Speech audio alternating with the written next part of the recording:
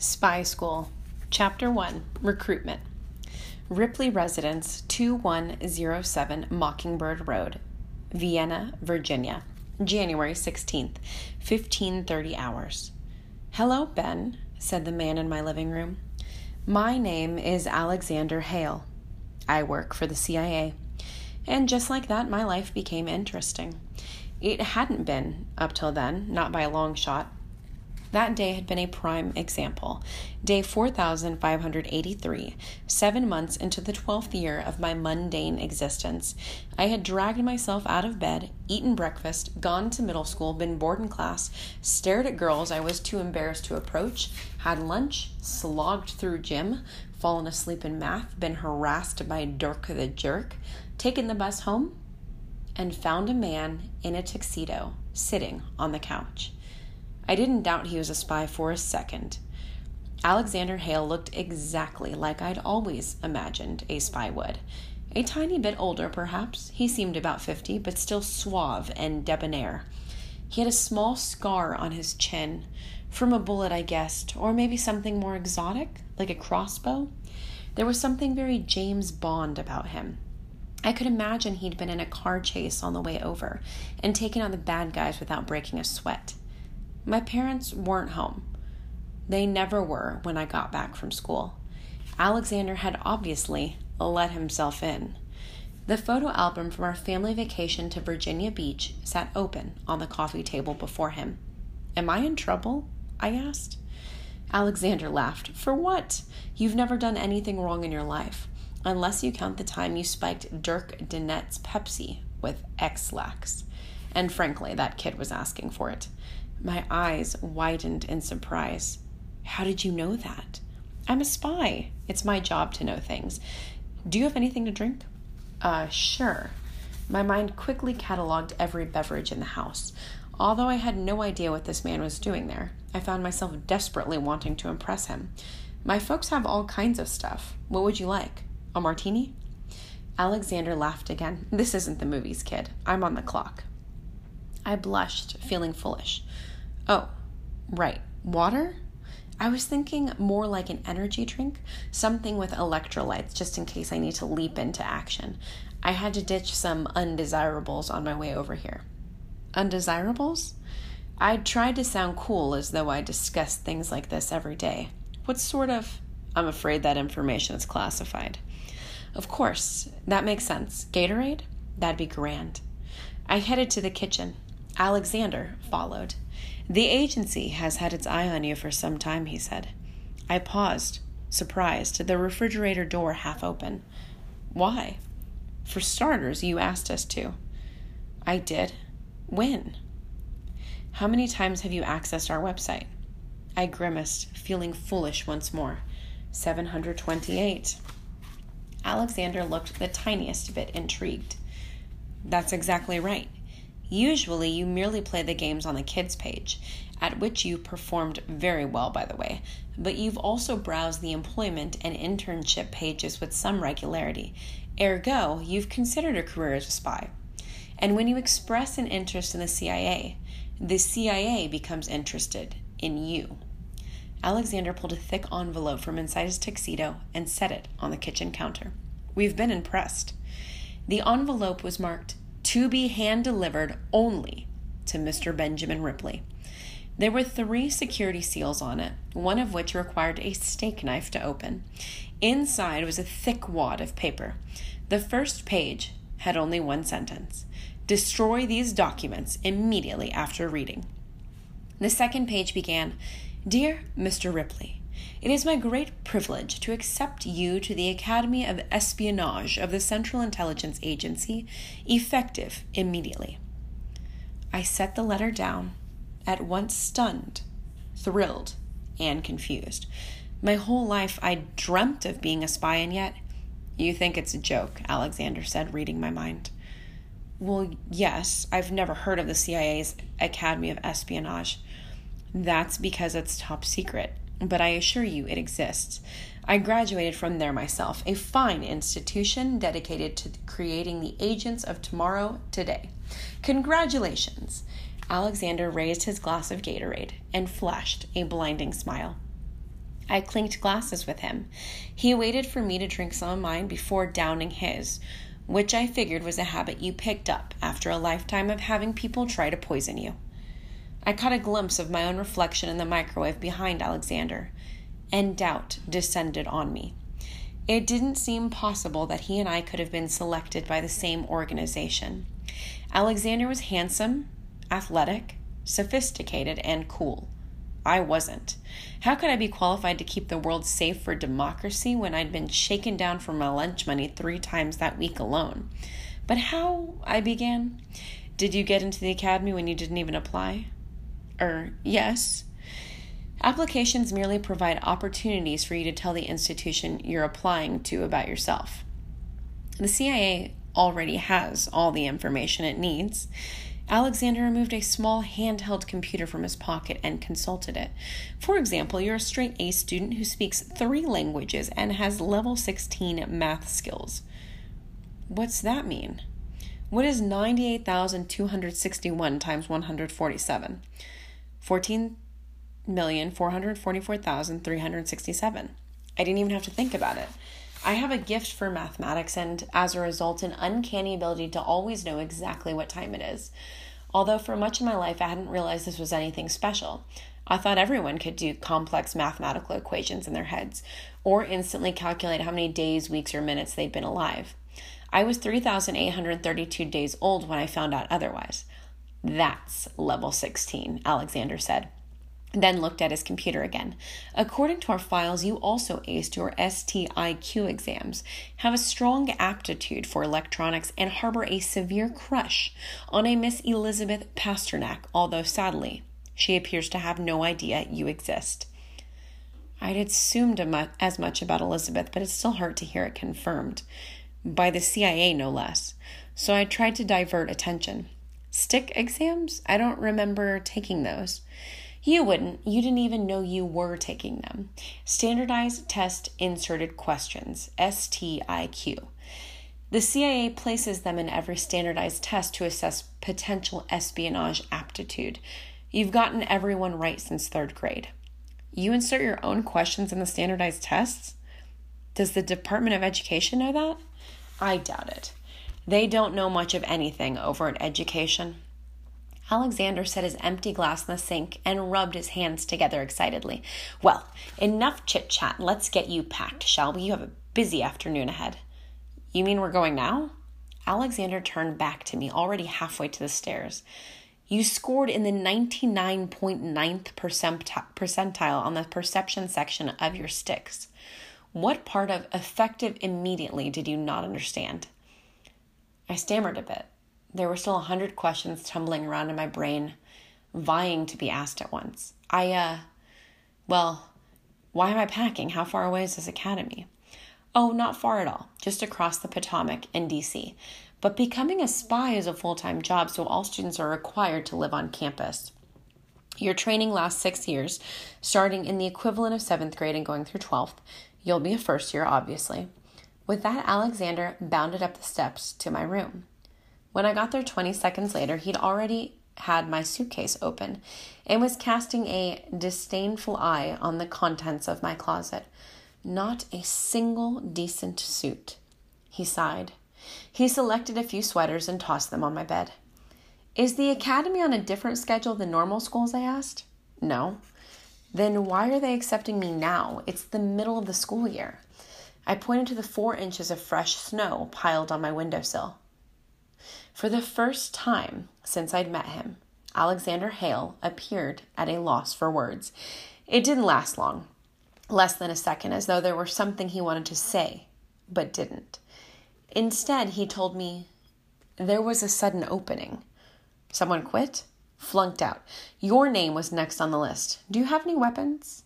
In retrospect, I realized the question was designed to distract me from the current topic. It served its purpose extremely well. I have a slingshot. Slingshots are for squirrels. We don't fight many squirrels in the CIA. I meant real weapons, guns, knives, perhaps a pair of nunchucks. No. Alexander shook his head slightly as though disappointed. Well, it's no matter. The school armory can loan you some. In the meantime, I suppose this will suffice. He pulled my dusty old tennis racket from the back of the closet and swung it like a sword, just in case there's trouble, you know. For the first time, it occurred to me that Alexander might be armed himself. There was a slight bulge in his tuxedo right below his left armpit, which I took now to be a gun. In that moment, the entire encounter with him, which had merely been strange and exciting so far, became slightly unsettling as well. Maybe before I make any big decisions, I should discuss all this with my parents, I said. Alexander wheeled on me. Out of the question. The existence of the academy is classified. No one is to know you are attending. Not your parents, not your best friends, not Elizabeth Pasternak. No one. As far as they're concerned, you'll be attending St. Smithens Science Academy for boys and girls. A science academy? I frowned. I'll be training to save the world, but everyone's going to think I'm a dork. Isn't that pretty much how everyone thinks of you now? I winced. He did know a lot about me. They'll think I'm an even bigger dork. Alexander sat on my bed and looked me in the eye. Being an elite operative demands sacrifice, he said. This is only the beginning. Your training won't be easy, and if you succeed, your life won't be easy. A lot of people can't hack it. So if you want to back out, this is your chance. I assumed this was a final test, the last step in my recruitment. A chance to prove I wouldn't be dissuaded by the threat of hard work and tough times ahead. It wasn't. Alexander was being honest with me, but I was too caught up in the excitement of being chosen to notice. I wanted to be just like Alexander Hale. I wanted to be suave and debonair. I wanted to let myself in to people's homes with a gun casually tucked inside my tuxedo. I wanted to ditch undesirables, keep the world safe, and impress the heck out of Elizabeth Pasternak. I wouldn't have even minded a rakish crossbow scar on my chin. And so I stared back into his steel gray eyes and made the worst decision of my life. I'm in, I said.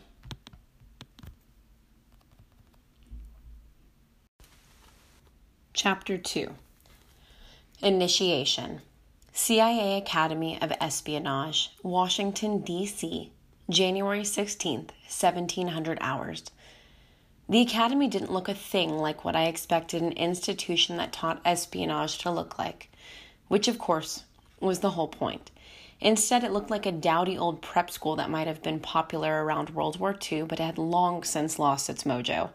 It was located in a similarly dowdy, rarely visited corner of Washington, D.C., hidden from the world by a high stone tower wall. The only thing that seemed the least bit suspicious about it was the cluster of security guards at the front gate. But since our nation's capital is also its murder capital, extra security around a private school wouldn't raise many eyebrows. Inside, the grounds were surprisingly large. There were vast expanses of lawn that I assumed would be beautiful in spring, although they were currently buried under a foot of snow. And beyond the building stood a large, pristine swath of forest, untouched since the days when our forefathers had decided a fetid, malaria-ridden swamp on the Potomac River was the perfect place to build our nation's capital. The buildings themselves were ugly and Gothic, trying to imitate the majesty of places like Oxford and Harvard, but failing miserably. So braced by flying buttresses and dotted with gargoyles, they were still gray and uninteresting, designed so that anyone who accidentally stumbled upon St. Smithens Science Academy would turn his back and never think of it again. But compared to the squat cement slab where I went to middle school, the campus was gorgeous. I arrived with Alexander at an inauspicious time, minutes before nightfall in the dead of winter. The light was bleak, the sky was leaden, and the buildings were shrouded in shadow. And yet, I was thrilled. The fact that we'd come in Alexander's customized luxury sedan with a few extra buttons on the dashboard probably heightened my excitement, though he'd warned me to keep my hands off them for fear of launching heavy artillery into rush hour traffic. My parents hadn't protested my leaving much. Alexander had wowed them with his pitch for the Science Academy and reassured them that I was going to be only a few miles away. Mom and Dad were both proud of me for getting into such a prestigious institution and thrilled that they wouldn't have to pay for it. Alexander told them I'd earned a full scholarship, and he told me the whole tab was picked up by the U.S. government. Still, they'd been surprised that I had to leave so quickly, and disappointed that Mom couldn't even make me a farewell dinner. Mom was big on commemorative dinners, throwing them for things as mundane as my getting elected captain of the school chess team, even though I was the only student on the school chess team. But Alexander had quelled their anxiety by promising I could return home to visit soon. When they'd asked if they could visit me on the campus, he assured them they could, although he'd artfully avoided telling them exactly when. Mike Brzezinski hadn't been quite so enthusiastic about my going. Mike has been my best friend since first grade, though if we'd met later in life, we probably wouldn't have been friends at all. Mike had grown into one of those cool underachievers who should have been in all advanced classes, but preferred remedial ones because he didn't have to work in them. Middle school was one big joke to him. "You're going to a science academy?" he asked when I called him with the news, making no attempt to hide his disgust. "Why don't you just get loser tattooed on your forehead?" It took every ounce of restraint I had not to tell him the truth. More than anyone, Mike would have been blown away by the idea that I had been selected for training by the CIA. As kids, we'd spent untold hours reenacting James Bond movies on the playground, but I couldn't reveal a thing. Alexander was sitting in my room, casually eavesdropping on my phone call. Instead, I'd only been able to say, "It's not as lame as you think." "No," Mike had replied. "It's probably lamer." So as I arrived at the Academy of Espionage, escorted by an honest-to-God federal agent, I couldn't help but think that if Mike were there for the first time in our lives, he'd be jealous of me. The campus seemed full of promise, intrigue, and excitement. "Wow," I said, my nose pressed against the car window. "This is nothing," Alexander told me. "There's far more here than meets the eye." "What do you mean?" Alexander didn't answer. When I turned back to him, his normally confident expression had clouded. "What's wrong?" I asked. "I don't see any students." "They're not all at dinner?" "Dinner's not for another hour. This period is reserved for sports, physical conditioning, and self-defense training. Campus ought to be crawling with people right now." Alexander suddenly braked in front of a rambling 4-story building with a sign denoting it as the Armistead Dormitory. "When I say so, run for that doorway. I'll cover you." It turned out there was a gun holstered under his left armpit. He snapped it out and reached for my door handle. "Wait!" Within a second, I'd gone from blissful to terrified. "Isn't it safer to stay in the car? Who's the agent here, you or me?" "You." "Then run." In one fluid motion, Alexander popped my door open and practically shoved me out. I hit the ground running. The stone path to the dormitory was slick with slush, trampled by 100 pairs of shoes. My feet slipped and skidded in it. Something cracked in the distance. A tiny explosion erupted in the snow to my left. Someone was shooting at me. I immediately began to question my decision to attend the academy. Another series of cracks echoed in the cold air, this time from behind me. Alexander was shooting back, or at least I assumed he was. I didn't dare turn around to see for fear that it'd waste precious milliseconds that could be better spent running for my life. A bullet ricocheted off the ground by my feet. I hit the dormitory door at full speed. It flew open and I tumbled into a small security area. There was a second, more secure door ahead next to a glassed-in security booth, but the door hung ajar and the glass was pocked with 3 neat, round bullet holes. I scrambled through and found myself in an open lounge area. It was the type of place students would normally have been hanging out. There were ratty couches, an old television, a lopsided pool table, and some ancient video games. Hallways extended from it on both sides, and a weathered grand staircase led up to... Something suddenly swept my feet out from under me. I landed flat on my back. A split second later, someone dropped on me, sheathed entirely in black except for the eyes. Each knee pinioned one of my arms to the ground. A hand slapped over my mouth before I could scream. "Who are you?" my attacker hissed. Benjamin Ripley," I sputtered. "I'm a student here." "I've never seen you before." "I only got accepted this afternoon," I explained, and then thought to add, "Please don't kill me." My attacker groaned. "A newbie? Now?" The stage just keeps getting better. Now that the voice was inflected with sarcasm rather than aggression, it was higher than I had expected. I looked at the body sitting on my chest and realized it was slim with curves. "You're a girl," I said. "Wow," she replied. "No wonder you got accepted. Your powers of deduction are amazing." She pulled her mask back, revealing her face. I wouldn't have thought my heart could have beat any faster than it had while racing for my life from a hail of gunfire, but it suddenly sped up to a whole new level. Elizabeth Pasternak was no longer the most beautiful girl I'd ever seen. The girl sitting on my chest appeared to be a few years older than me, maybe 14 or 15, with thick dark hair and incredibly blue eyes. Her skin was flawless, her cheekbones were sculpted, and her lips were full. She was slight of build, almost delicate, and yet she'd been powerful enough to flatten me in half a second. She even smelled incredible, an intoxicating combination of lilacs and gunpowder. But perhaps the most attractive thing about her was how calm and confident she was in the midst of a life-or-death situation. She seemed far more annoyed that I'd stumbled into the action than by the idea that bullets were flying outside. "Do you have a weapon on you?" she asked. "No." "Can you use a gun?" "I can handle my cousin's BB gun pretty well." She sighed heavily, then unzipped her flak jacket, revealing a sleek leather bandolier across her chest bristling with weapons, guns, knives, Chinese throwing stars, grenades. She bypassed all of these and selected a blunt little object for me. "This is a taser. It's not effective over long range, but on the plus side, you can't accidentally kill me with it." She slapped it into my hand, gave me a quick tutorial on-off switch trigger contact points, then stood and motioned for me to follow her. I did. It wasn't as though I had any other ideas. We passed the grand staircase and headed down the south hall of the dormitory. The girl seemed to know what she was doing, so I felt slightly safer being with her. I mimicked her moves, creeping along as she did, holding my taser the same way she held her gun. As it was my first action sequence, I wasn't quite sure what the protocol was. It seemed I should introduce myself. "By the way, I'm Benjamin." "So you said. I'll make you a deal. If we survive this incident, then we can get to know each other." "Okay. What's going on?" "Apparently we've had a security breach. There was an assembly on diplomacy for the entire student body this afternoon. The enemy infiltrated the campus during it and surrounded the assembly hall. All students and faculty are being held hostage inside." "How'd you escape?" "I didn't. I ditched the assembly. I could give a hoot about diplomacy." "Is anyone else with you?" "As far as I know, it's only you and me.